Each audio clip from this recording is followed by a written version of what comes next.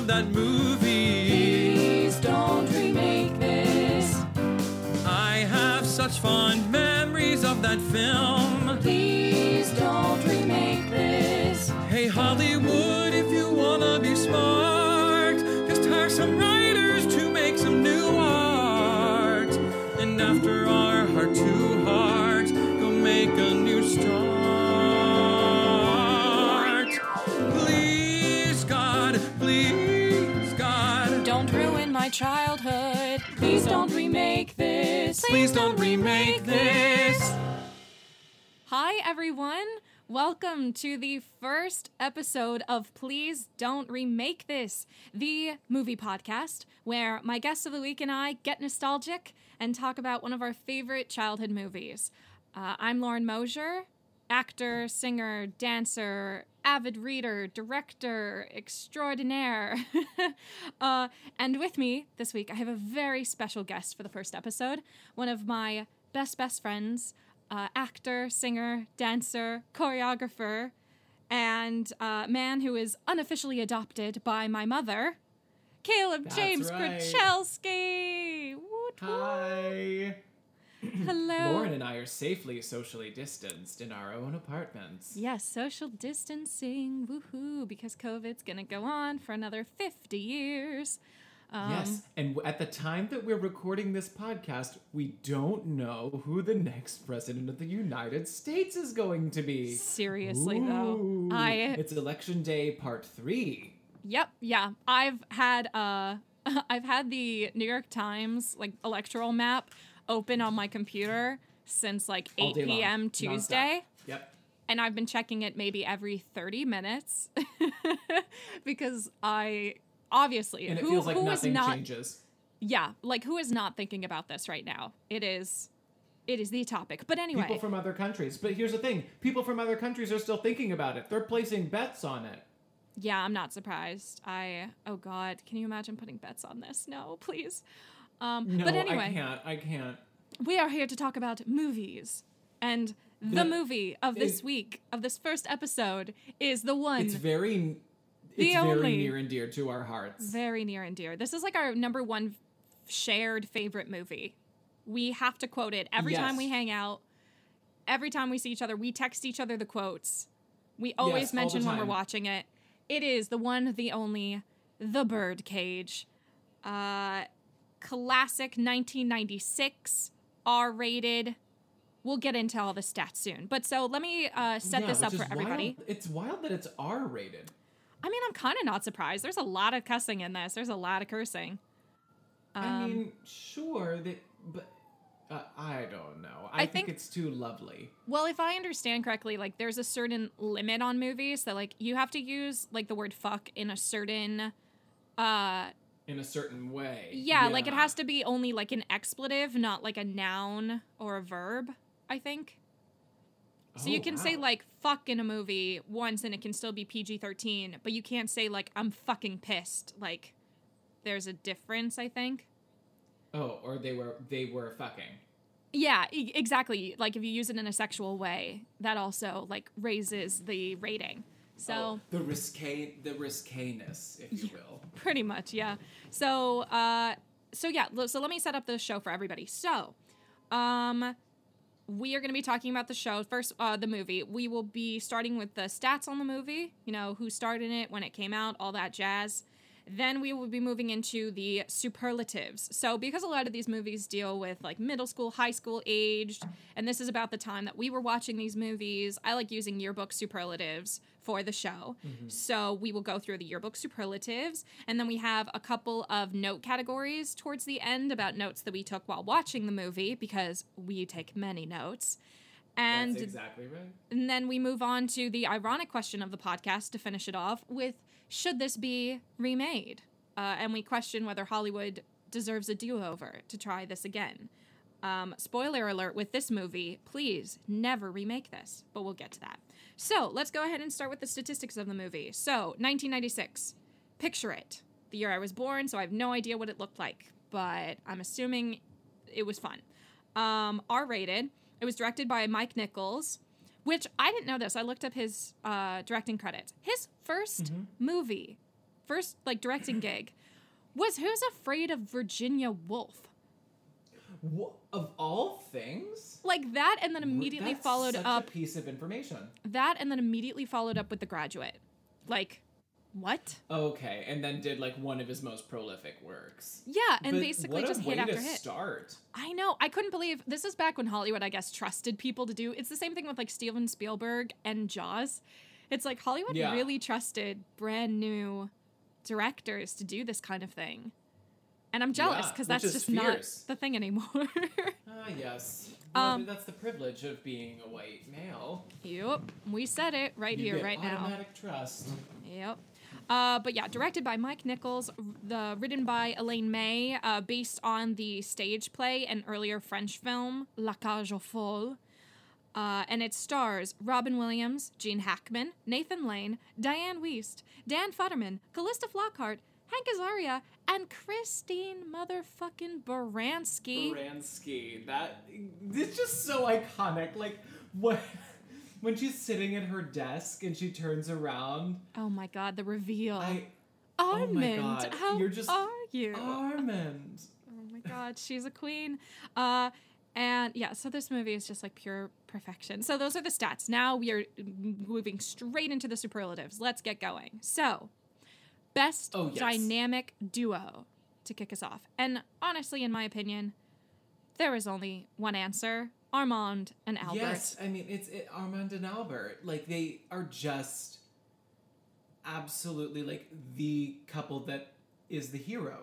Yeah. Robin Williams and Nathan Lane have such good chemistry in this movie. Chemistry, yes. It's kind of unreal. Like, it's kind of unfathomable. Like, rewatching it, I was like, if they were a real couple in real life, I wouldn't even question it.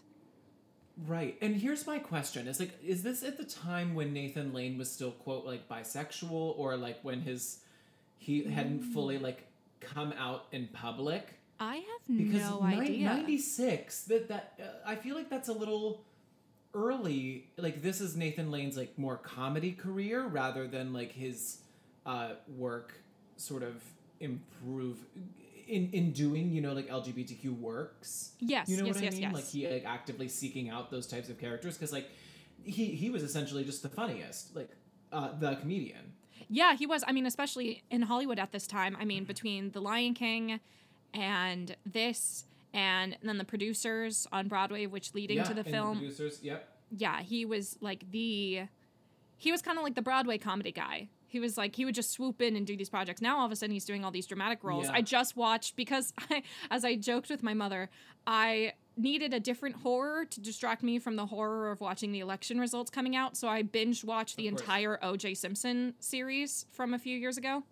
Oh, I've never seen it. It's as good as people say it is. It, like, the hype was real. Really? And I knew, obviously, everybody knows who O.J. Simpson is in that whole case. And my parents can't talk about it because differing opinions. And I decided to watch the series to just know better about what happened. And if the series is 100% accurate, oh my God. But anyway, we're not here to talk about O.J. Simpson and him killing his wife, because he did. And Ron Goldman. Absolutely did. Yeah. Oof. But yeah, so I watched that, and Nathan Lane plays one of the lawyers on OJ's team, and great performance. Uses the N-word excessively in the series. But that's my like the God. character. That's what happened in court. Yeah. Well, Nathan Lane is really, I think he is one of the greatest actors ever on stage or screen. Like, he is just... Yes. His ability to play a character and tell that story, especially on Broadway night after night. He was a evil Roy Cohn. It's so hard to play that part because he's so evil and unlikable. Mm-hmm. And even Nathan Lane found, like, the comedy in it, and he, like, oh, my skin just crawled when he was on stage, but then again, you sort of had to feel bad for the guy. Yeah, Like, there are very few redeeming qualities about Roy Cohn, but, like, Nathan did it in London and on Broadway. And that's the beauty of, like, someone with probably, like, one of the purest souls. Is it's like, I think of the same thing with Regina George in Mean Girls, the movie, with oh my God, Rachel McAdams.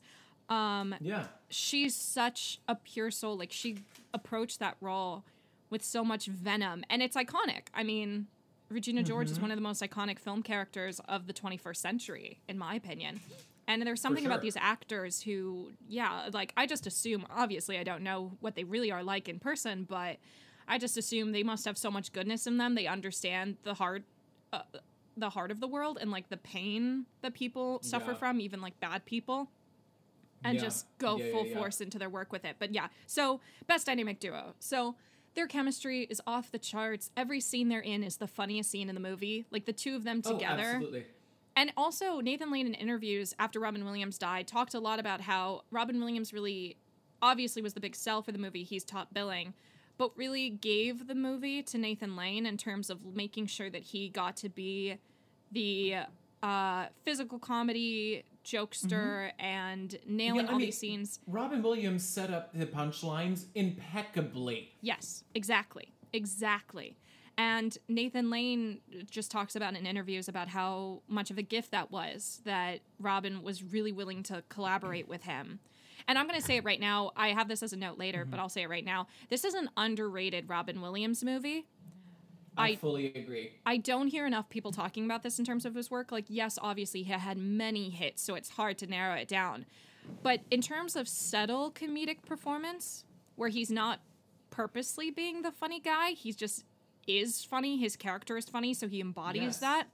The subtlety in this is amazing. Like, it's kind of on line with, like, Dead Poets Society or even especially something like Good Will Hunting, where he just kind of rides this line of being so in the world of the movie, you believe that he's one of them. You know, sometimes you watch movies of his and he's so out there, he's so amazing.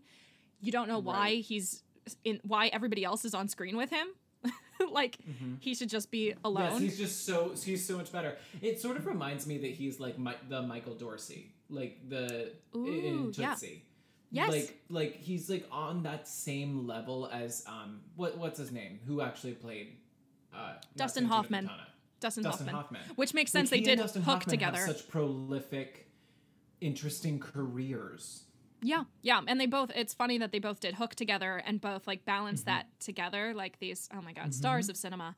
I think if Robin Williams is, like, any consolation with Nathan Lane, like, I think it just proves that Robin Williams was a very good sharer of the space. Yes. And, like, with his opposite or, like, underbilled other star, like, he gave them just as much benefit of the doubt in terms of, like, punchlines and value of performance, and in order to get the best out of him and them and get, like, double laughs and stuff like that. Yeah, exactly. He just, they were really good partners to each other working on this, and the end result is one of the most, for me at least, one of the most iconic movie couples ever.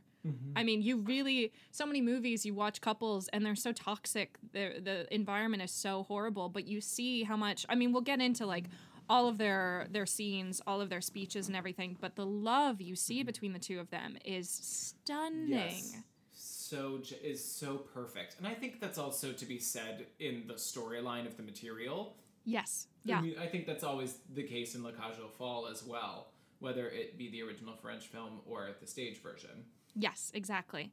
Yeah. So best dynamic duo, congratulations to Robin Williams and Nathan Lane. To Armand and Armand Albert. and Albert. So good. Okay, now we move on to Class Clown, which of course is different for every guest, who really gets to their funny bone. For me, it has to be Albert. It has to be Nathan Lane. Every single scene. I might... Yes. Oh, absolutely. I want to say that, and can I say, like, the first runner-up that comes to my mind? Yes, of course, because, like, please. Nathan Lane is the obvious, but I want to say Gene Hackman. There's something so funny about angry Republicans. Well, he's and just being grumpy about everything. What I find wonderful about his performance in this is he makes angry Republicans relatable and empathetic. A little bit, yes. Just absolutely. a little. You do feel for his problem with his situation. Situation with, like, of course that's going to affect his career personally, what Senator Jackson, how he's found dead. And yeah, he just nails it on the head in terms of, like, by the end of the movie, you feel sorry for him that he's stuck in this predicament. And then in the end, you know, the kids get married. So, like, it is redeemable in the end. He lets her go through with this because of what they did, because of how they helped him. For sure. And him in drag is just, I have one of his lines written down. There's nothing better. So good. Okay, I totally agree with that. So Albert, and then first runner up is Gene Hackman as Senator Kevin Keeley. So now we move on to most changed, the where are they now superlative, which is basically what actor do we wish we still saw work from them? Where have they gone? You know, they were such a star in this movie, and then where are they? But I think this film particularly, a lot of the actors went on to have very prolific, long careers, and they're still ongoing now. Some, but specifically the one that stands out to me is Val, Dan Futterman. Yeah. He's such a heartthrob in this movie. I just, oh my God. And what other film was he in? Because he was in like the Santa Claus. Was he in the Santa Claus? No. I think the only one I know is a Jennifer Lopez movie he did called Enough, about her like running away from her abusive husband with her daughter. Oh wow. It's a really good movie, actually. I highly recommend everybody watch it. I watched it in high school in a my women's studies class, which, you know, watching movies instead of learning about actual women's studies is a little rough. But it is a really good movie. Highly recommend everybody watch it. But he's the heartthrob in that movie. He's like the former boyfriend of her who like helps her out. Mm-hmm. Really, just you know, and I miss him. And I guess like my current hairstyle is modeled slightly after him in this movie, because his hair is a little bit long. It's a little bit greasy. It's a very 90s. It's perfect in this movie. His hair is, boys, like, listen up, get that haircut. I promise it will look good. Yes. Because, wow, just like, wow, yeah. He's just such a dude. Yeah, exactly. He's such a bro. He's so laid back, like, and just a little scraggly, but like in the perfect way. Yeah, but I miss him. He has great film presence. He really pulls off this movie well. You know, considering we really get to know him, like maybe like 60%. You know, we get to know enough about him to know like kind of where he's at in his world, in his life. I wish there was more work from him, but I didn't even look him up on IMDb. That was my bad. But I hope you're still out there, Dan Futterman, and working. I will do it right now. I miss him. I will do it right now. I want more from him. You know, he was on Will and Grace for a while. The old one or new one? That could be why. Yes. The old one. Yes. Oh, wow. The old one. He was on a 4-part episode in 2003. Was he one of Grace's like hookups or something? No, I think he was like a love interest of Will, maybe. Because with the four episode arc,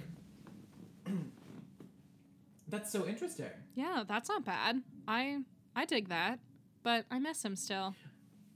Yeah, it seems like he's just like appeared here and there on TV. What a shame. He probably does something else now for a living and just like acts what he wants to. Oh my God, can you imagine? He's like, oh yeah, I was in this really, really famous movie, and like I had a long film career, and now I'm an accountant. Oh my God. Well, that's sort of the situation we're in. So yeah, honestly, yeah. I wonder what his like residual checks look like from this movie. I wonder how much all of them are still making off this. All the time. Yeah, oh my God, that's so true. Yeah, I wonder. Anyway, so we're giving most changed, the where are they now category. Dan Futterman, congratulations. Mm-hmm. We miss you. Come back. Most likely to succeed. So this is more focusing on a career that has blossomed and grown into exponential amounts from one of the actors in it. And I wrote down a couple of options. Really, for me, it was a tie between Robin and Nathan. Robin, I feel like, was already like peak fame by the time this came out, so I don't know necessarily if this counts, because after like the mid-2000s, his movies weren't really so great anymore. And then, of course, his a tragic lot of them death. were duds. Yeah. A lot of them were either sad or duds, which is sad because, like, this is the time in Robin Williams' life that got really hard. Yes, yeah. Like, he did have a fantastic career for a while, and then he sort of fell off the wagon, and then, like, there were the problems with his mental health and I think with his marriage, right? I'm not sure about that. I just know that he had some health issues. For sure. But yeah, it and then of course I remember in high school showing up to school one day, and I think we all found out that morning at school, like somebody saw it on their phone. Yeah. And I remember all of us talking about it. And this is actually when I was introduced to The Birdcage. That's how I watched it for the first time. For the first time? Oh my gosh. Yeah, because after he died, Netflix got a lot of the contracts for some of his movies, some of his biggest hits, and put them on Netflix. And I wanted to watch his work, you know, out of commiseration for his passing. And I saw this movie. I'd never seen it, but I'd heard it was good. And I saw Nathan Lane, who I already knew at that point, and a few other celebrities. Yeah, of course. I loved Footloose, so I saw Diane Wiest, and I was like, oh my God, sign me up. And I watched it, and it's just now officially one of my favorite movies of all time. I mean, I told you this before we started recording. I watch this like once a month. Like, I'm literally obsessed with this movie. It's always a pick-me-up. It's such a genuinely funny and good, lighthearted movie. Yes. It's so happy. Like, we need a little bit of happiness when we can get it. Here's the thing. I think Diane Wiest has also had a crazy, long, prolific career. Oh, like, she definitely has. Hit after hit after hit after hit. And, like, even before this movie and definitely afterward. Mm-hmm. Absolutely. Like, her in Edward Scissorhands and in things like... Footloose and Hannah and Her Sisters. Footloose, yes. Broadway, Bullets Over Broadway. Bullets Over Broadway, yes. The Purple Rose of Cairo. If it tastes of lighter fluid, it's because it's lighter fluid. But we don't like Woody Allen. No, we don't like Woody Allen, but he did make some really good goddamn movies. So she actually, I had her written down too as Where Are They Now, but I technically didn't look up if she has done anything recently. But yeah, she's incredible. But most likely to succeed, I had Robin Williams, and then I also had Nathan Lane, because now he's getting this O.J. Simpson. He's doing Rory Cohen. So gigantic. Yeah. Yeah, his career, I think, is like times 10 at this point. Like, once he won the Tony Award for the producers and then did the movie, I think it's just been hit after hit for him. For sure. Yeah, I for me personally, I want to give it to Nathan Lane, just because I'm literally, every time I hear his name in anything, I'm excited to see it, because I know it's going to be good. Yeah. Because he's literally never given a bad performance, or at least I've never seen one. So major kudos to him. Now we move on to most iconic, which is purposefully vague, because for each guest I have, iconic moments or things in the movie are different. So Caleb, I'm just going to list off the things that I have written down. And if anything pops into your head, please add on. Oh, of course. So I wrote down like a few scenes, because specifically the entire scenes I find iconic. So I wrote down the first dressing room scene when Armand is running to go get Albert to get on stage. And he's like, "Abra la puerta," and like banging on the door. And they have that whole big blowout in front of Agador and the Pirin tablets. The Pirin tablets. Which after this week of election results, I need a Pirin tablet. Please, somebody get me a Pirin tablet. It's just an aspirin with the A and the S scratched off. Oh, you're a genius. Oh, you're a genius. I know. And then the rehearsal sequence. The whole rehearsal sequence. Yes, exactly. You, the inventor, see her, your fantasy, and she becomes your fantasy. I don't get it. I don't think I get it. Try more gum. Albert. Oh my gosh, see, like, it's just so back and forth, fantastic comedic writing. Yeah, the witticism, the pure wit of this movie is so good. And of course that would come out of the mouths of gays. Like, gay people are so witty. So witty.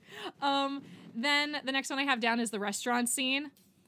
The whole sequence where he's like learning how to be quote unquote straight and like play it straight is iconic. Between the toast, between the get your goddamn pinky I down. pierced the toast. Albert, you just gotta calm down and tell yourself it's not the end of the world. Albert, you pierced the toast. So what? And So what? throwing the toast You're over right. their shoulder. There's no need to go into hysterics. I can always just get another piece of toast. So good. Then I have Men smear. Yeah, Smear, yeah, yeah. smear. get your goddamn pinky down. And then the whole soundtrack for this movie. This whole soundtrack is so good between It's so fun. between Gloria, between we are family. Shimmy, Well, shimmy. here's my question. Is this supposed to be like what is now Key West? No, this is South Beach. This is Miami. Oh, really? Yeah. This is Miami. I thought South Beach was like was I really thought South Beach was fictional. No, But it's totally a real place. It's totally a real it's place. totally a real place in the south of Miami. Wow. Yeah, and it's- is it like really this gay? Yes, yeah, literally it is. It's so South Beach is actually like an island off of Miami, so that you have to like drive on a Right, bridge to okay. get to it, and it's just one long thin island. And yeah, there is like it's exactly what the movie looks like. It's Art Deco, like 1920s when Miami was first established, and there are multiple gay communities in Miami, but I do know for a fact South Beach has a huge gay community. And I don't know what the drag scene looks like now in Miami. I'm assuming there's got to be something like the Birdcage there. But It's just probably not as high highbrow. yes, exactly. Definitely not that that fancy schmancy. Although I do love the part where the chicken falls on the floor and they put it back on the plate. I'm a little like, well, Miami. I'm from Miami. I can say that. Miami would totally do that. So, yeah, the soundtrack is amazing in this movie. All the hits. Nathan Lane, I just list him specifically because whenever I think of this movie, I think of every scene he's in, every quote, every costume, everything. The whole I could have danced all the night. Costumes. Can we talk about the costume that Nathan Lane first comes out in drag in the very beginning, and he The sort of looks leopard. like Cruella de Vil, like Yes. like a Cheetah Rivera with a little curl and like in the little beauty mark. The And beauty. then eventually, like throughout the drag show, he changes costumes so often. And then, like in the scene where he catches like Robin waiting for the lover, he thinks he's cheating. Yes, yeah. And he's in like the little tramp costume. The one that Judy Garland did. Yes, wears. the one that Judy's in. Yes, Yeah. yes. It's so good. Oh my god. All of his outfits in this movie. I think they wear a lot of Versace in this movie. Yeah. Which Well, makes I sense can because of only imagine. of Versace's murder in Miami. That was like Versace was a big deal in Miami. Which goes back around to the O.J. Simpson trial, which the second season is the assassination of Gianni Versace. Yep, exactly. Yeah, and that was, I mean, Throwback. a huge part of, the Versace story is that it does take place in Miami in the gay community. So, yeah, Miami, Yes. big gay community. But so I have a few more. So then I also wrote I could have danced all night sequence, that whole thing where they're all dancing. And Agador just bursts into the room and starts singing at the top of his lungs. Like, so good. I also wrote the entire cast. The entire cast Yeah. is so It's well... so iconic.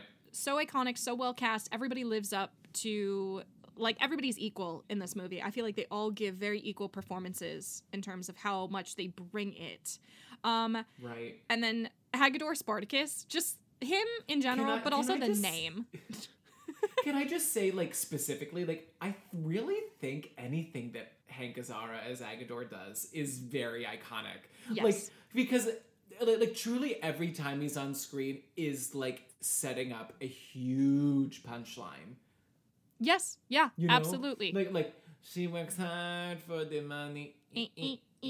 Like, it's something as small as that is so funny. Yes, absolutely. Or like with the little wigs on, or it is their shoes. I literally wrote, They make me fall down. I wrote as a note just like his whole first entrance when he comes in with the short shorts, the crop top, and a cross. I was like, I've never seen a more Miami outfit in my entire life. I know. So gay. So good. And then the last thing I wrote is the twins with their wigs at the club in the very beginning of the movie. Do you know the ones I'm Yes. talking about? I think so. Yes. The like plastic looking twins that are wearing, that's their drag look, is like a plastic pink short wig and then like the Yep. big black poofy dresses. Kill Drag has really me. come such a long way. So, oh my god, so far. So any more most iconic things to add? You know, I'm gonna have to say, this is really funny, but the first thing that comes to my mind is like when the camera is outside the club, like going in, viewing around the apartment, you know, like from where Yes. they live into the club. Oh, that pool. Oh, that Always when rooftop. they're outside, you see men in thongs and you just go, butt, big butt. You know, like, because it's just somebody walking in a thong because it's the beach. It's South Beach, I guess, and that's what they do. But also, I'm There's just shocked. so many frames of butts in this movie. I mean, what's funny is that definitely is a very Miami thing. Like, people just, like, let it hang all out. All out. But, like, for 1996 and so conservative, like, the world is so conservative then and now. Well, that's the thing. I'm surprised because also a lot of those bathing suits to me remind me of the 80s, like 80s workout bodysuits Yes. and like jumpsuits and things. So I'm kind of surprised. They're so high cut. Yeah. Yeah, but I also, again, that's why like the movie is so Miami to me because I'm like, of course, Miami people in the 90s are still wearing that, and they're just putting it all on display. Anything else to add for most iconic before we move on to the next superlative? Well, also most iconic, I would have to commend the scenery because there's all of the knickknacks in their apartment that are so phallic. Yes, yeah. You know, like every single like penis statue or like romantic picture of men kissing or hugging or like touching. Like there's so much gay art So much. that was curated for this film. I don't know That's how. so iconic. I do not know how they staged that apartment in time for, because it was Right. so many things. Like they really did have every drag queen helping them to get all that stuff out of the Yes. apartment. Because how the hell? The moose. The Like that moose. moose was damn iconic, but also the giant crucifix. The crucifix is one of my favorite. It's one of my favorite details of the movie because also that it is a very Miami thing that they would find a giant crucifix. I don't think there's a single house I've ever walked into in Miami that didn't have at least Without one one. crucifix on the wall. Not Oh that my big, God. but like Miami is a very religious town. It's kind of like a small town. We course. have a church on every block. Every That is wild. block. Not even exaggerating. And I don't think I've ever walked into a house without a crucifix on the wall. Yeah. And so that moment, Yeah. it's huge, obviously garish, but amazing. Okay, yeah, that crucifix. Oh my god. We'll if we think of any more most iconic while we go through our notes, we will revisit. But now let's move on Oh, to absolutely. best dressed, which I feel like we already kind of gave it to Albert. I feel like Yeah. that's yeah. Everything that Albert wears is just like the little pink, the pink smock that he's yeah. wearing, and the giant hat. Right when he's doing the John Wayne walk. Yes. Oh my god, yeah. The straw hat is Oh, so I have good. to get my hat. Yes. Nice touch. Nice touch. Oh god, so good. And all of the drag costumes.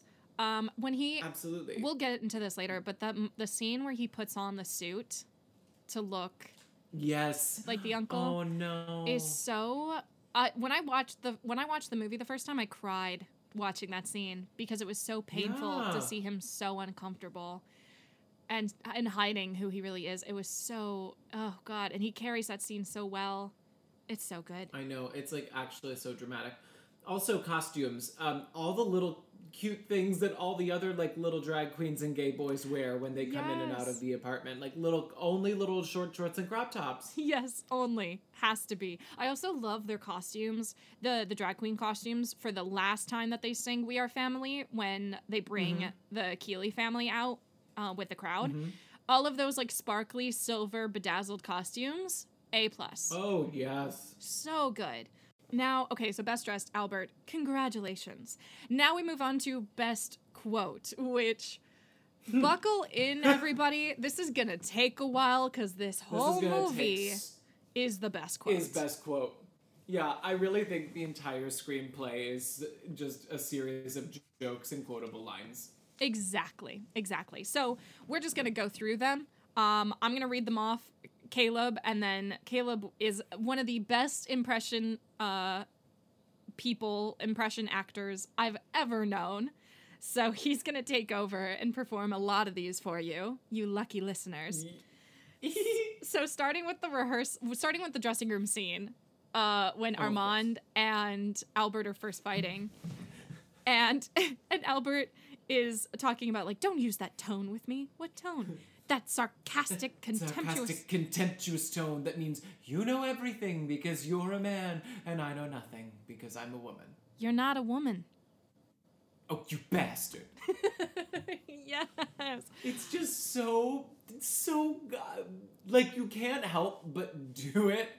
No, like, yeah, you can't. Exactly the way that Nathan does it. Like, with the exact tones, because it's so good. Yeah, exactly. It's like, also the next one is, I'm this short, fat, insecure... Middle-aged thing. I made you short? And the scream, the... Oh! Falling on the couch. So good. This one really hit hard this time watching it. Indifference is the most awful thing in the world, Armand. And I was like, oof, okay. It really is. It really is. And then his whole sequence of, like, I've lost and gained over 100 pounds. I've yo-yoed from a 16 to a 10 to a 16, and 16. You've never said a word. Like, specifically the breathy, like, you've never said a word. Just the delivery is so good. Never said a word. Oh my God. And then moving on to when Armand comes back to speak with Val, and he sees Agador dancing to Gloria, and he goes, like, you look like Lucy's stunt double. And he's like, no, I'm a combination of Lucy and Ricky.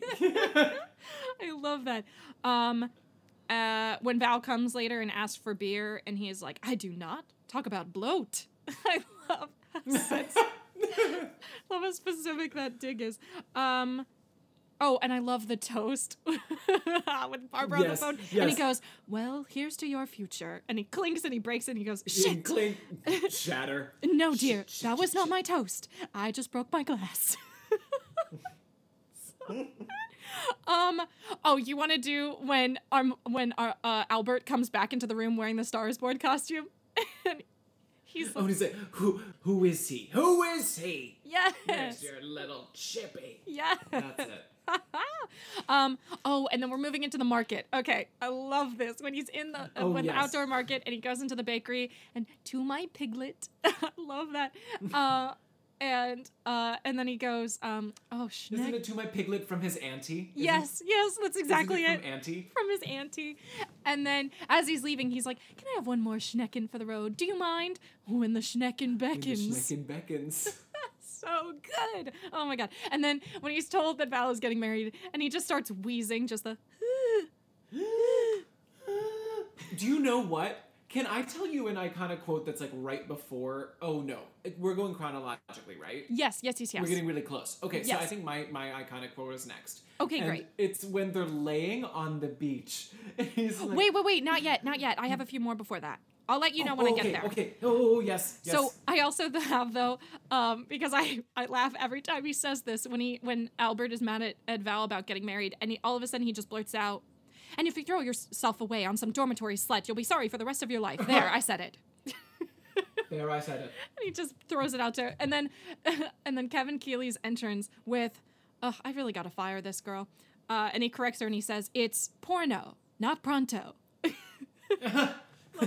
The first page of his book, and it's porno, not pronto. Not pronto. Now we move into the rehearsal scene. And the rehearsal scene. When the dancer goes, chewing gum helps me think. Sweetie, you're wasting your gum. You're wasting your gum.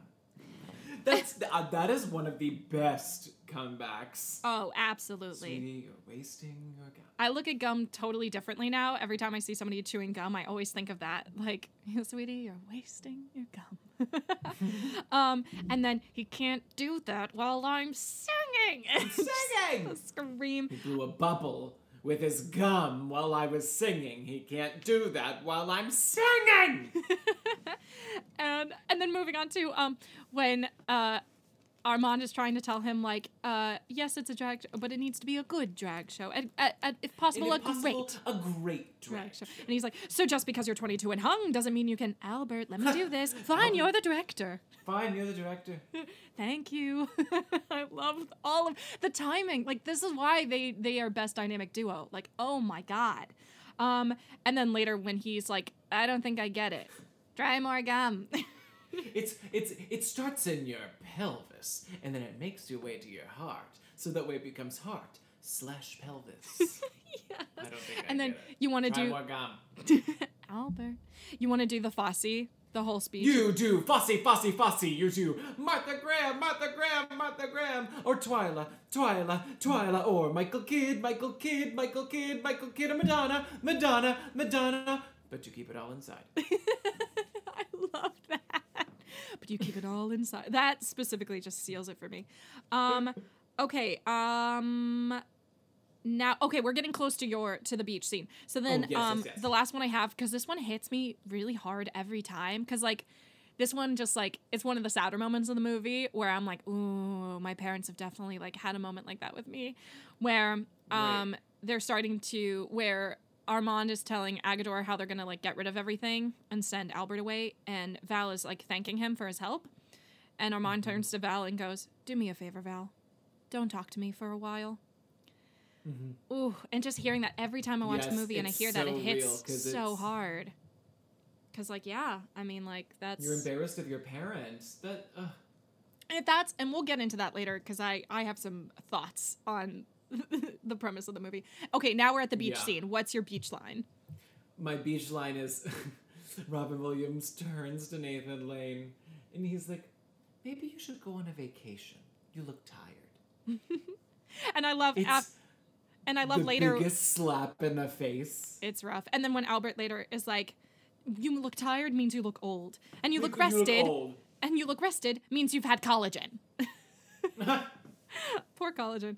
And I love when they're coming in, he's trying to like drag Armand up to the apartment to help him, and he's like, I hate it when you get hysterical. and with the moose, I got this from the antique store across the street. Too much? Too much? Oh God. And then don't add. Who put Playboy in the bathroom? They should have kept the Playboy. Isn't that what they read? Yeah, they should have kept the Playboy, honestly, in my opinion. At least put it under the sink or something. Like, put it somewhere. I think that's a nice touch. Yeah. Gay and people love boobies. And then I love when Albert sees the apartment and he screams and goes, "We've been robbed." We've been robbed.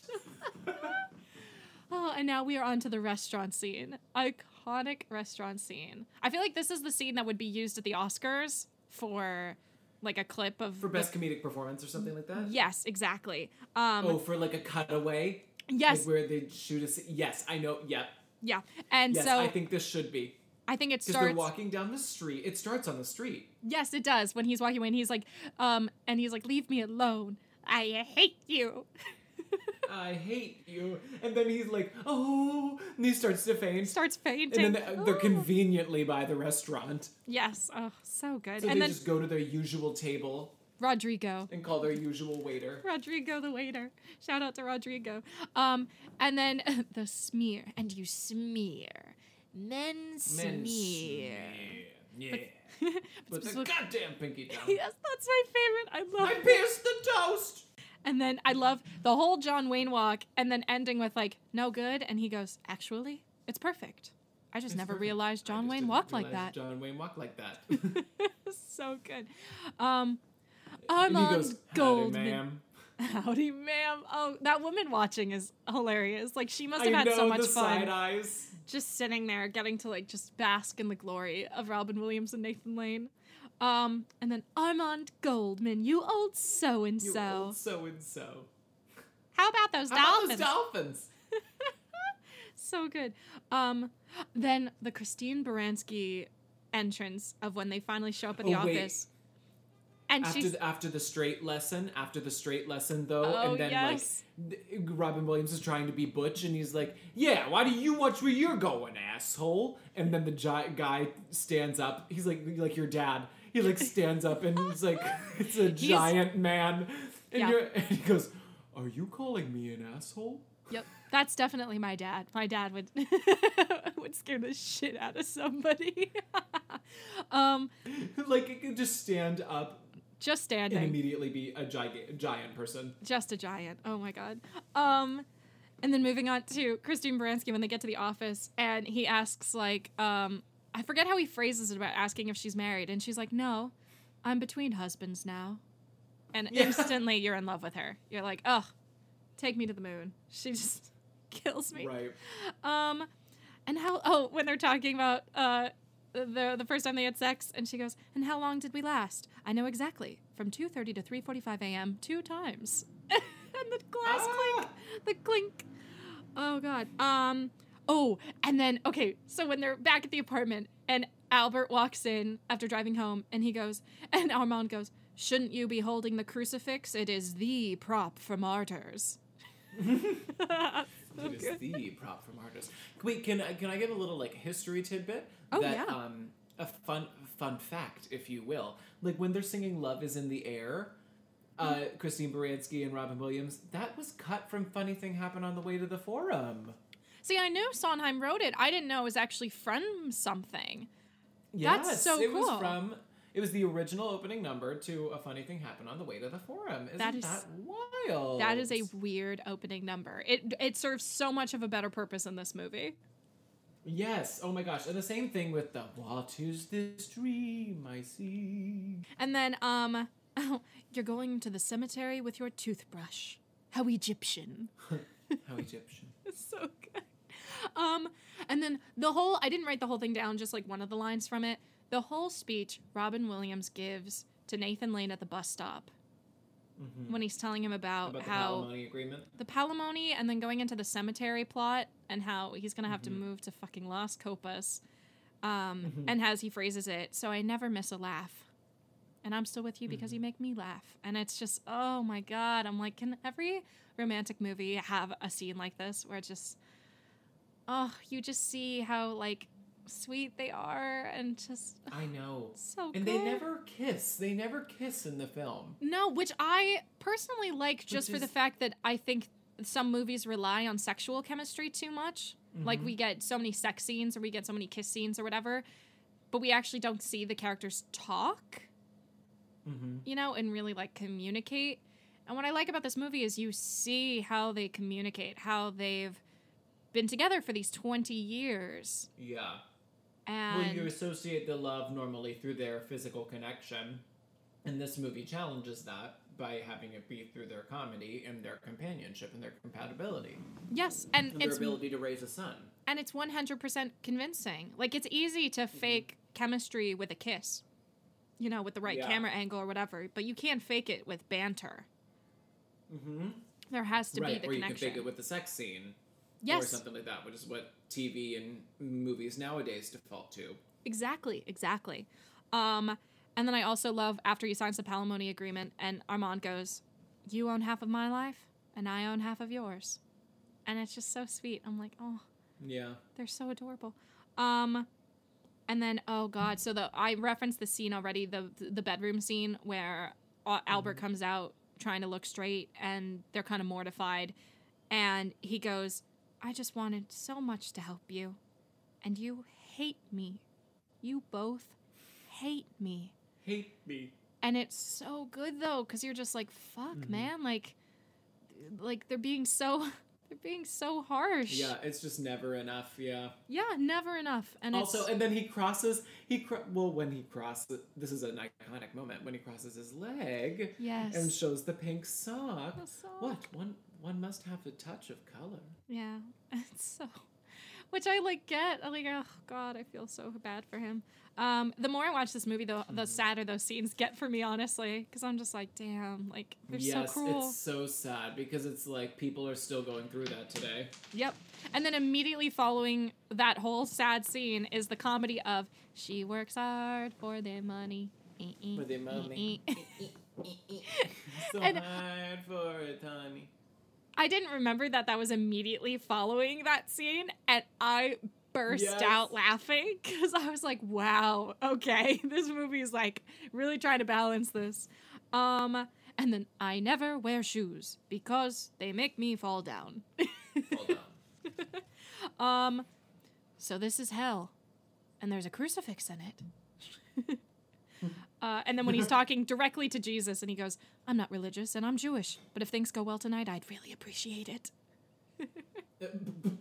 And when they're fighting over whether it's Goldman or Coleman, and he goes, the D is silent. And then Diane Wiest. Okay, my moment. I love Diane Wiest so much. And when she sees the house, and she goes, very pleasant vacation house. I like its severity.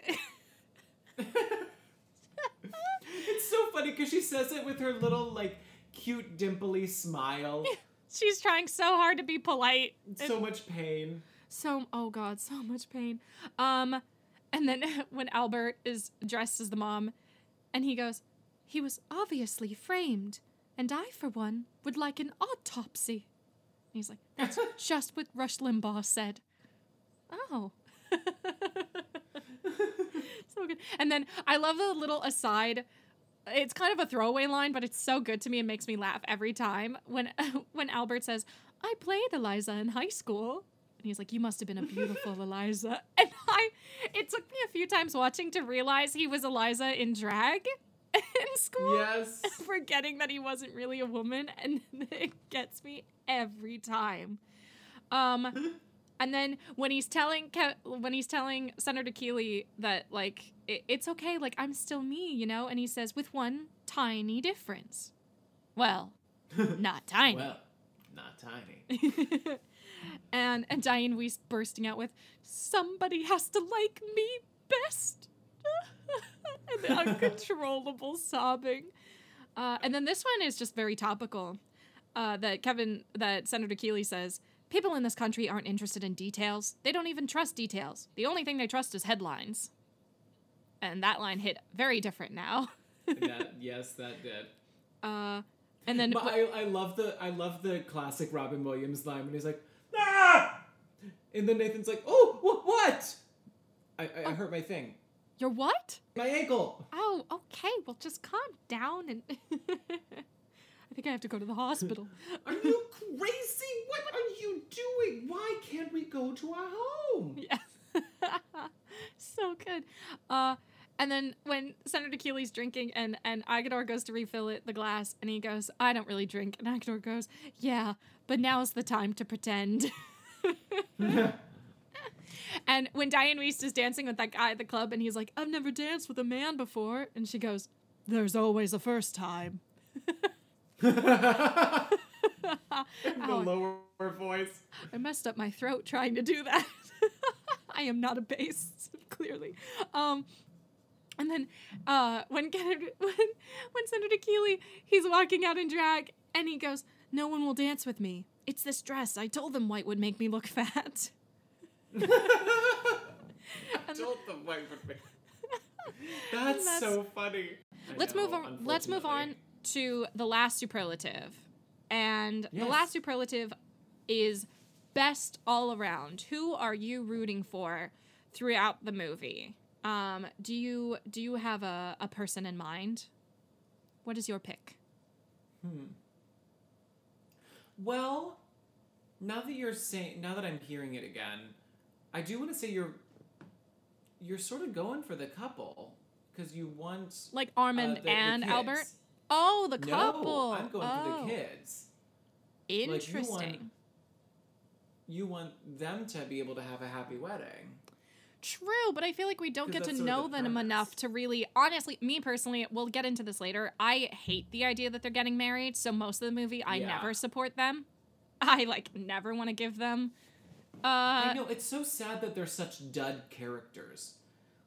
Well, Like, it's they're just not on like screen very often. Like, they're just sort of, they don't really say anything too memorable, but the whole movie happens because of them. they do a good job of what they're given, but I find, I mean, we'll get into this later, but I can see that argument. For me, it's just strictly Albert. I just want him to come on top at the end of this because they keep shitting on him the whole movie, excluding him and saying that he's too much and that he won't be convincing enough and that he's not good enough and all this stuff. And in the end, for him, like the big reveal and finally being introduced as Val's mother, like his real mother, and I just like it gets my heartstrings every time. And I want, by the end of the movie, I'm just like desperately wanting Albert to be happy. Well, yeah. Yeah. I think that's definitely the unofficial payoff, because that's like the underlying intention of the movie. Yes. You know what I mean? Yeah. Because it's like, we need to get these kids married, and we need to successfully meet the parents, or meet the in-laws, but we also need to make sure that Albert is protected and loved. Yeah, exactly. So Albert, congratulations. Best all around. Now, quick curveball. When you used to watch this as a kid, did you have any crushes on any of the characters? I would say Val. Yes. Yeah, that's for me. Val steals the movie. I mean, like, he's super handsome. Super handsome. Like, no wonder. Yep. Yeah. And it's funny because actually when you see Christine Baranski later, it was great casting in that, like, Robin Williams was also, like, an attractive man. It depended on the movie, like, what his look was. Yeah. Not a big fan of the mustache in this movie. But, like, him in Dead Poets Society, oh my God, like, gorgeous. Yeah. And, like, looking at him and Christine Baranski and thinking about Val, like, it makes total sense. I mean, Christine Baranski is... Yes, it does. Is a bombshell. Stunning Yeah, she's bombshell. just Total bombshell. So, yeah, Val. Oh, God, Val. Okay, so now we move into the I have some notes category. Also, Agador Spartacus is sort of hot. He is, actually. Like, Hank Azaria is a very muscly. attractive. Yes. And especially His when he's body is shirtless amazing all in the time. this. Yeah, his body is amazing in this. When he's wearing the thong while cleaning the pool. Oh my God. Yeah, I was definitely I did not mind that. I didn't mind those takes in those frames. I'm not surprised. Okay, so we move on to the I have some notes category, which is basically whatever notes we wrote down. So for this movie, I came out with a grand total of 11 pages of notes. I will not be reading. Gosh. I will not be reading all 11 pages, of course. But I color-coded. I highlighted. So I'm just going to read these off, and then you interject where you want to. Sounds good? Absolutely. Okay.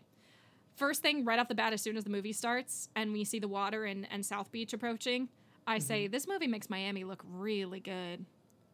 Like, yes, it does. Like, fun nightlife, and it's like all the neon colors. Yeah, Miami It is really not the does. Miami is not the prettiest city all the time, but this movie makes it look really nice. The music in this movie is iconic. Between the score and the soundtrack is just amazing. Like, I love the score of like the bum bum bum ba-da, bum Yeah. bum ba-da. Like, so good. And it plays Because it like doesn't make you, it doesn't make you concerned that something bad is going to happen. It just makes you not be like, at all. Yeah, it just sets the tone for, like, when's the big reveal gonna happen, basically. Because so many secrets are being, like, juggled in the air. So it's a matter of, like, all at when the is same one time. of the balls gonna fall, basically. And, okay, so when I watched this for the first time, I don't think I knew... I was a very naive kid. I don't think I knew what who drag queens were. I don't think I knew that was, like, a thing. And so watching this in the beginning of the movie, like, I was into it, and then all of a sudden the reveal happens where that one drag queen is changing into the Native American costume. Yes. And you're like, wait a minute. And my jaw dropped, and I don't think I've ever been so shocked in my life. And I immediately was like, who are these people? I need to know everything about them. This is so cool. So that moment still to me like stands out. Ugh, so good. I wrote Sondheim, conga, because it goes from like the Sondheim number, I met this grocery clerk, unprepossessing. Yes. Some think the boy's a jerk. And then immediately, come on, baby, we're gonna do that conga. No, you Yes, it does. It's like what we know today in the drag culture as a mix. It was so good. That whole edit is so good. I love that rooftop pool so much. It's so beautiful. Yes. Oh my god. Jealous. When Armand chugs the wine as Val's telling him he's getting married, I wrote, chugging the wine is a 2020 mood. It really is like fully just finishing the glass. Yep. I love in Senator Keeley's office, the Richard Nixon picture on his desk that then has the payoff later of him doing the peace signs in front of the reporters. Of course, he's a Richard Nixon fan. As he's coming down the ladder, the escape ladder in the back. It's so good. It's like, what's funny now as I look at, well, no, I'll get to that later. Okay. Fun fact, Fisher Island, the one that they keep referencing that Jeb Bush lives on, Fisher Island is actually the most expensive zip code in the U.S. In terms of price. In terms of what? How is it an expensive zip code? Because it's the priciest neighborhood. Like, the houses go for like $40 million. Oh my god. Yeah. It's like, you literally, even for just like an apartment on the island in one of the apartment complexes, it's like $9 million or something. Oh my word. Yeah. It's just an apartment. Like, it's the most expensive. Yeah, it's the most expensive zip code in the U.S. Wow. What else? I love the bedroom scene where Albert goes to take Val's clothes and he like brushes his hair on his head. I just think that's so cute. Yeah. And I like that we get that moment of seeing how motherly he's been to him and like how he really has been like a mom to him, so that the payoff later when they take off the wig and it's the big reveal, like you feel the love in the room. Because of this movie, I love calling people Piglet. I just think it's adorable. Like, it's just, I find it to be an adorable nickname. Oh, Piglet. Well, because it also makes you think of Winnie the Pooh. Exactly, and who doesn't love Piglet? I love Gene Hackman falling in the orchard is fucking hilarious. Like, that whole thing, him coming in with all the bruises and cuts on him is so good. It gets me every time when she's like, you could have fallen. He's like, I did. I did. I love there's a great transition in the movie from when Diane Wiest is talking about the wedding and how like Armand Coleman and wife of Greece and South Beach, and then it immediately cuts to Albert's high heels and tights and the music, the piano track. Yes. The best, And one of the bling bling bling bling bling bling bling bling bling. ding. It's so good. That whole transition is perfect. Sets up the movie so well for how different these families are. Yeah. Just a quick shout out to the stage manager in this movie. He only gets like 2 scenes, but he's hilarious. I love him. It's just that poor man puts up with so much. The stage manager is a real part in La Cage aux Folles, the musicale. Oh, really? Oh, that's so cool. And then this is just a fun fact. We went to school. So the Tom McGowan, who plays the National Enquirer reporter with the funny hat, the funny bucket hat, we went to school with his daughter, Mary McGowan. Shout out to Mary McGowan. Yes, and you know what? And I didn't really ever put that together. Like, I never really thought of that. I didn't put it together until he visited school once when she was graduating. She was a couple years ahead of us. And when she was a senior, he visited the school for a performance of hers. And I saw him and immediately recognized him because I'd seen him in a few Broadway shows and I'd seen him in this. And I freaked because I fangirl really hard. For people who don't know this That about you me, do. I fangirl really hard about celebrities. I'm not one of those obnoxious people who asks for autographs or anything. I just freak out if they're anywhere within the proximity, which also, this reminds me, I saw Nathan Lane once too. He sat like 3 seats down from me at a Broadway show when I was a freshman in high way. school. Yeah, he was watching, funny enough, he went to go see You Can't Take It With You. Or no, No, nice work if you can get it. You can't take it with you. Haha. Nice work if you can get it with that Matthew Broderick was in with Kelly O'Hara years ago. And he was sitting with his boyfriend, husband, whoever, like 3 seats away from me. And I will admit, I stared at him almost the entire show. I just kept leaning forward in my chair and looking at him because I was like not breathing. But yeah, so Mary McGowan's dad showed up, Tom McGowan, and I freaked because I fangirl over literally everyone. And I told her later that I was a big fan of her dad, and she was like, oh, do you want to meet him? Do you want to say hi? And I was like, oh my God, no, I can't do that. I'm going to be a mess. And so I just told her, like, just tell him, like, he has a fan here, and, like, I really like his work. And she was like, okay. And I just, because I was acting psycho, and she walked away, and I was like, oh my God. Like, he's just a dude. He's just my dad. Yeah, exactly. And I was like, I look crazy, but whatever. That's me. Ha ha ha. So yeah, like shout out to Tom McGowan, Mary McGowan's dad. I also wrote every little like scream that that Albert does in this movie is my personality. Oh! Every single one is my personality. That's just It really is. you know. Then also, this is random. I don't know if you noticed this watching this. So this is a scene where Armand has the ice bag on his head after being hit by the big guy. And Val takes the ice bag because his mom isn't invited anymore to come. Or no, this is before the mother thing. He now knows that Albert's going to be invited as the uncle. And when he's sitting back on the couch, he has holes in the crotch of his pants. I don't know why. Val does? Val does. Something like 6 holes on his crotch, on his pants, in his pants. And oh my gosh. it's really confusing because I'm like, he's a douchey straight boy. Well, yeah, that's the thing is I'm like, I hope that choice was intentional to make him look like he doesn't care enough about his appearance because weird. Yeah, because he needs a wife. Yeah, weird moment. Oh God, a wife should not do that for him. Yikes. I know. Unfortunately, I feel like that's the intention. Oh God. At the time. Yeah, seriously. I love the whole Love is in the Air little song and dance that they do together. I love this specifically when she's like, virgins are distinctly. Oh, wait, no. Virgins are distinctly. I love when they correct themselves because that's such a musical theater thing to do. We're just like, no, remember, we always get that wrong, but it's not that way. This is a shout out to my dad. They referenced University of Miami, UM. Go Canes. Woo! I put that in there just for Dad. I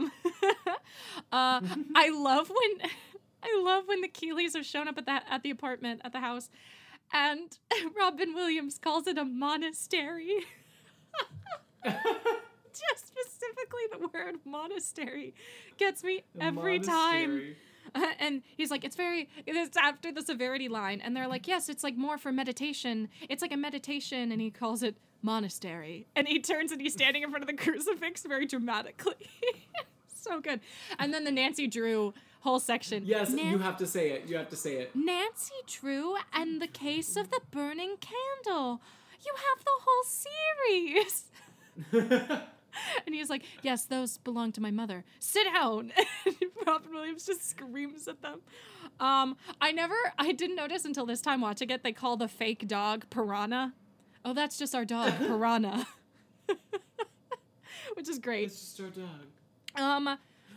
And then the dinner scene is just chock full of such great things. The whole dinner scene is so good. And then the very last thing I have is I love how confused the senator is when he sees the reveal of Albert, and he goes, you can't be Jewish. Like, totally ignoring the fact that he's actually a dude. And just, you can't. That's such a better punchline, though. You can't be Jewish, which is also a very South Beach thing. There's a huge Miami Jewish community in South Beach.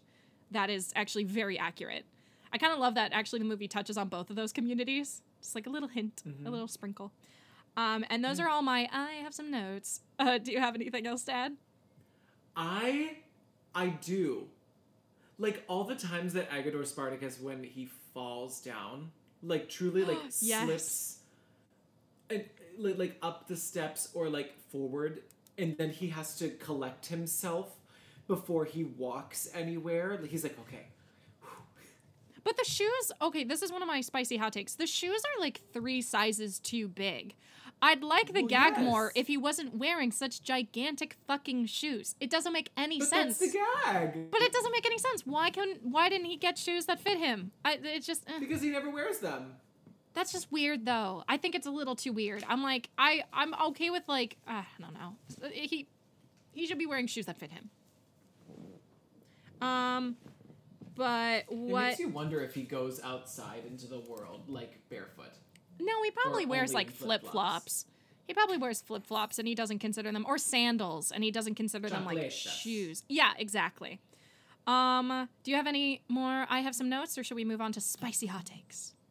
Let's move on to spicy hot takes. Yes. Okay, so now spicy hot takes. So for those of you who are familiar with like CinemaSins on YouTube, this is kind of what along the lines of what spicy hot takes is. It's supposed to be like the opinions we have on the movie that kind of poke fun at it a little bit, maybe tear it apart a little bit, but it's all out of love. It's all loving. That it is. Are you just gonna riff off of me? Do you want me to get I'm just gonna riff. all right. Your opinion on the drag name Starina. Is it too simple or do you like it? I think for the time,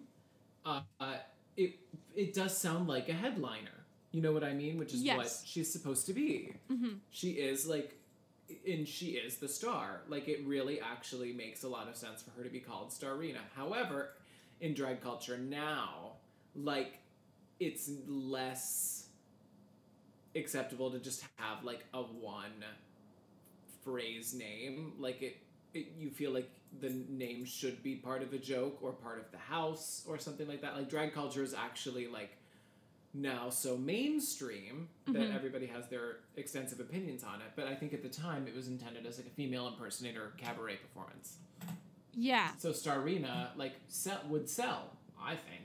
Okay, yeah. I thought yeah, for the time period I thought that sounded. Nowadays I feel like that's way too basic. It would not work. Yes. But for Right. 1996, It would just be like, okay, yeah, Starina, great.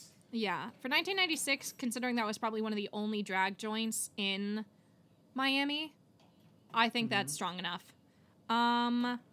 Moving on to okay, so that white cis couple, sitting in the audience when he's like, who's the couple that's here for their anniversary? They definitely would not. A Miami white cis elderly couple would not be at a drag show. Would not be at a drag show. Yeah. No But way. I think that has to go from the original La Cage aux Folles movie, because like when that takes place in the French Riviera, I feel like drag clubs probably were more of an accepted thing. Yes, definitely more Riviera. accepted in France than in Florida, especially Miami. Miami still has gay issues. It is not Yeah. like there are gay communities, but it is not that progressive yet. Not enough. Yeah. It could use a little bit more. But like I said, there's a church on every block, and that doesn't really help sometimes if you go to the wrong church. The green card threat, where he's like, 2 words for you, green card. Green card. I hope Yes. he's joking, but like it's still kind of a low blow. Like that's just like not nice. It is, but like it's intended as a white person's joke, you know? Definitely, yeah. Yep, yeah. Sadly, At the time, sad you know, but it's true. just like something that a white dude would say. Yeah. That moment always rubs me the wrong way. I'm like, I hope he's joking, but also that's kind of fucked up. Also, this always gets me. The scene between Val and Armand, the first, like, when they're talking about getting married, they're so awkward with each other. It's hard to see that, like, Armand raised him. Like, Well, that's the whole point. That's truly the whole point until he says dad. yeah, Like, because you're supposed to keep the audience in suspense, being like, oh my god, is he cheating on his lover? yeah. Because like it's so suspicious. Yeah, which is true. I guess watching it too many times, that allure kind of goes away, and then you're just kind of uncomfortable with how awkward they are with each other. But I definitely did think that the first time I watched it. So you're right. Like, the first time you watch it, that's the impression you get. On multiple rewatches, I wish I saw them be a little bit closer. Because the rest of the movie, they're just so haggard with each other, trying to Yeah. build this Darling, you look lie. haggard. Yeah. You look. Yeah. I wrote 20 years old getting married. No. The idea that Yes, he's only they 20 really and are she's 20. 18. She's 18. She can't that's even how they- legally drink yet. That's how Do- the conservatives like to marry. I'm just like, please. Well, even her parents, though, don't support it. Yeah. And You think that she's too young, and she's like, "Daddy." yeah, it's gross. I hate that they're that young. It adds to the drama. That's why the parents have to meet, because this is a big deal. They can't just get married that young. Yeah. But like also both parents are not quite fully accepting of it. yeah, but like also if my boyfriend Keith's kids try to pull some shit like that when they're 18 or 20, I'm no way. They must wait till they're like 25. I don't care if that sounds like a controlling parent move. You cannot possibly get married at 18 or 20 years old. Not okay. Don't do it. So wild. Oh, I also wrote, why does she have to tell her parents that she had sex? She didn't have to. She did not need to provide that information. It's really gross. But like, when you're 18, you sort of do report it. I don't know. I mean, Like if your parents like but I don't- really think you're that young and innocent, like you're like, Mom and Dad, I am not young and innocent like you think I am. I guess. I just feel like it's a little much. Like, it's so blunt. I'm like, oh, Jesus. Okay, so that's the kind of family you guys are. Good to know. Oh, so this is the thing I've been like keep almost talking about, and now we're finally here. Kevin Keeley. Is he more today's equivalent of Mitch McConnell or Lindsey Graham? Oh, ooh. Like, if this actually were to be remade, who would the character look like? Mitch McConnell or Lindsey Graham? Or, like, what accent would they use? I Oh, personally definitely think more Kentucky. Mitch McConnell. Definitely Kentucky. Yeah. I think more Mitch McConnell. For sure. Yeah. And then, I just wrote simply, sending Albert Hopefully away. less purple. Huh? Hopefully less purple. Less purple. Yeah. I wrote this just straight. Sending Albert away is really fucked up. Just like that whole... It really is. Like they truly talk about like putting him somewhere else, and like he would never know. Yeah. And like, do you really think somebody in love that you're in love with like could successfully keep that secret from you while they performed another piece of business with your son? Like that's nuts. Yeah, exactly. The fact that gay people were always forced to accept the fact that they were always going to be second-class citizens, and that people were always going to like think ill of them, I think is rather fucked up. But that's also how we've changed in all these years. You know? Yeah, and still changing. You know, there's still some families who need to open up a little bit. Also, so referring to the National Enquirer reporter, he actually seems really good at his job. Why does he work for the National Enquirer? I know, for the Enquirer. Like, he seems like he actually, like, is a reporter. Yeah, like, he knows how to get his sources. He knows, like one of the other camera crews bribes the driver to find out. But he did that, like, a whole, like, day before them. Like, he seems really good at what he does. It doesn't make sense to me. And then this is, like, kind of an open-ended question to discuss. Is Armand a good dad for helping Val lie? Me, personally, I say no. I think his first speech about, it's taken him how many years to accept who he is, and he's not about to, like, throw that all away. Fuck the senator. I don't give a damn. Yeah, I think it's rather fucked up of Val in the first place to be literally saying, like, this guy's, I love you, and this guy's conservative, so I'm gonna have to keep this a secret. It's actually fucked up on both of their parts, because Val and also Barbara adds to some of the lie and, like, makes up shit too that then, like, she creates the Coleman name. I think Barbara oversteps. I think Barbara super oversteps. Yeah, and it always grosses me out. Like, I love this movie so much, but if you really examine the premise, it's really messed up that Armand even helps Val do this. Like, just wait until you're older and then get married, and you won't need your parents. You won't need their permission. Like, the whole problem is that you're getting married too young, so of course you need their blessing. But, like... That's not how it works, you know? And it's just, Well, I mean, conservative people do still ask for blessings. That's, like, literally, like... Yeah, but she seems the type... thing. But she seems the type who doesn't need it.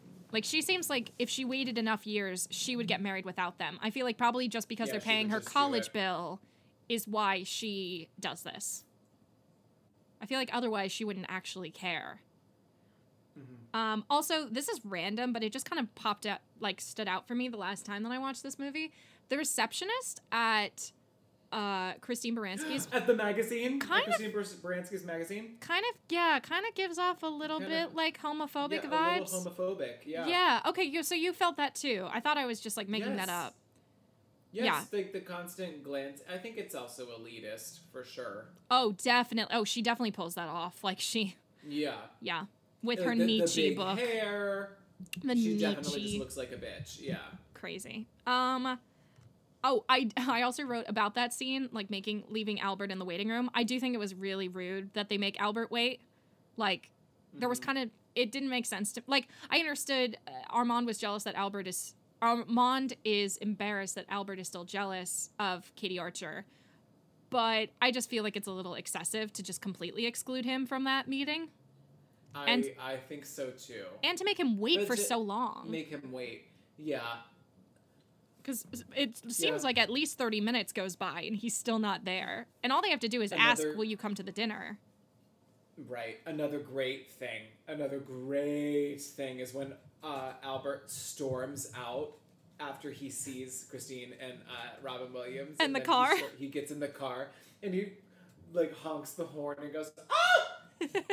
So good. I love that moment. Also, that car. Just the pitches of the screams. That car is just so perfect. good. Like, yes. Oh God. Okay, what? Their engagement story at the party. I know that Val is concerned about what's going to happen with his mom showing up, but their whole engagement story is really awkward and just adds to the idea that they shouldn't get married for me. Yes, absolutely. Like, it makes no sense when he's like, he says like, well, and she said to me like, well, wait a second, weren't you the guy who said like, no way until 30? And he like awkwardly laughs and like chokes on his drink. It's just weird. I'm like, oh God, if I as a parent saw that conversation, I would immediately be like, you guys are making a mistake. This is not okay. And then this is another spicy hot take. Diane Wiest in this movie is the best wife. Like, she puts up with Kevin Keeley's shit. She supports him with his bullshit conservative ideas. She does her best to raise their daughter clearly without his help. And in the end, like, still supports him through everything, through the dinner. And all she wants is some goddamn recognition for being a good fucking woman to him. And I love her. She's great in this movie. She really dresses like a pilgrim or like a nun. Like, she is purely like a white collar, just like Keeley is. And then like a black, little like Hillary Clinton type, like politician ladies, blouse. Yeah. So extreme. What is that? Like a little shirt. Mm-hmm. Yeah. So extreme conservative.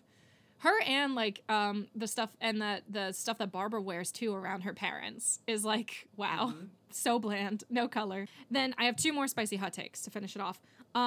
Okay, they made Barbara look horrible as a drag queen. Yes. I think they were trying to go for some like Liza Minnelli thing, but they did this weird like too dark makeup around her eyes that makes her look like a skull. And it's just really creepy, and I don't like it. She looks like a corpse, and I hate it. Every time I get to that part in the movie, I'm immediately like, why did you do that to her? She's a beautiful young woman. You made her look hideous in the last seconds of the movie. It's fucked up. They did her wrong. They did her dirty. And then the very last thing I have is, you would think a news crew would be waiting at the car at like with the driver of Senator Keeley just in case he makes it to the car and they miss him. Right. And it makes no sense. You'd think they'd be nearby. Yes, at least like have one camera on the driver or interviewing him or something. And instead nobody's there, and it makes no sense to me. I'm like, of course at least one camera would be pointed at the driver to see if Senator Keeley shows up. But that's a nitpick. That's just like, it drives me crazy. Do you have any other spicy hot takes to add, or should we move on? I don't have anything. Okay, great. So now we come to the conclusion of the show, which is the ironic question of the podcast, which should this be remade? And I believe, as you pointed out earlier, this is technically a remake of the stage play and the French film and the musical. La Cage aux Folles. Yes. And personally, I think a great remake. This is like, I mean, I feel like this is almost more iconic than any other version of it now. Yeah, I think so as well. I think most people associate gay stories with this movie, and then they think La Cage aux Folles is based on this movie. Yes, yeah. When in fact, it's quite the opposite. And because the whole thing is we, especially as Americans, we associate the performance with Nathan Lane and Robin Williams, and we associate the relationship. And, you know, it's wild to me that, like, movies like this exist and are... were made... Like, this and, like, Tu Wong Fu and... Yes, so good. And, like, Priscilla, Queen of the Desert, like, fully existed in the time that they do, and then, like, people are still finding ways to be, like, grossed out or, like, anti-homosexual, which I'm just... It makes no sense to me. I'm sorry. Like, it's been... You've been seeing it in pop culture and in movies and art and film and entertainment and laughing at it and, like, observing it for many, many, many years. There's nothing to not be uncomfortable with it. There's nothing new happening. Yeah, the people need to get off their fucking high horse. I agree. Yeah. It's like, and obviously these are all things we're talking about as a society right now, but we have to keep talking about it. They were talking about it when the musical was made back in the 80s and in the 90s when this was made, and it's like still like with Drag Race right now, and with like this musical's also revived all the time because it is such an important story to tell that like two members of the same sex are fully capable of like having happiness and raising a child and loving that child, and it's still relevant and today. Overcoming conservatism, yeah, and this movie, this whole storyline is still very relevant. And even though sometimes the movie isn't super politically correct, I still think that the whole concept of lying to feel like you think about, like, God forbid you remake this movie with Trump supporters as the Keeleys. Yes. And like maybe like leftist political people like as Armand and Albert and all that stuff. Even like keeping the drag queen storyline, I feel like is still a shock factor that people don't get. There's not enough. Yeah. People aren't educated enough to understand how special it is and how it's just something people do, and it's none of your fucking business whether you disagree with it or not. People are just living the life that they want to live. And if you remade it... And people always are going to want to place their opinions on it. Like, it's always such a timeless story. Yeah, exactly. And they love their kids. And I can't imagine how complicated this movie would be remaking it with a Trump supporter family. Like, how do you even make them come around? Like, that... You don't. Yeah, I don't know. And that's the thing is that... I think it's a lot sadder, yeah. Yeah, it would definitely be a darker movie, I think, if you made it today with that lens. Yeah, please don't remake this.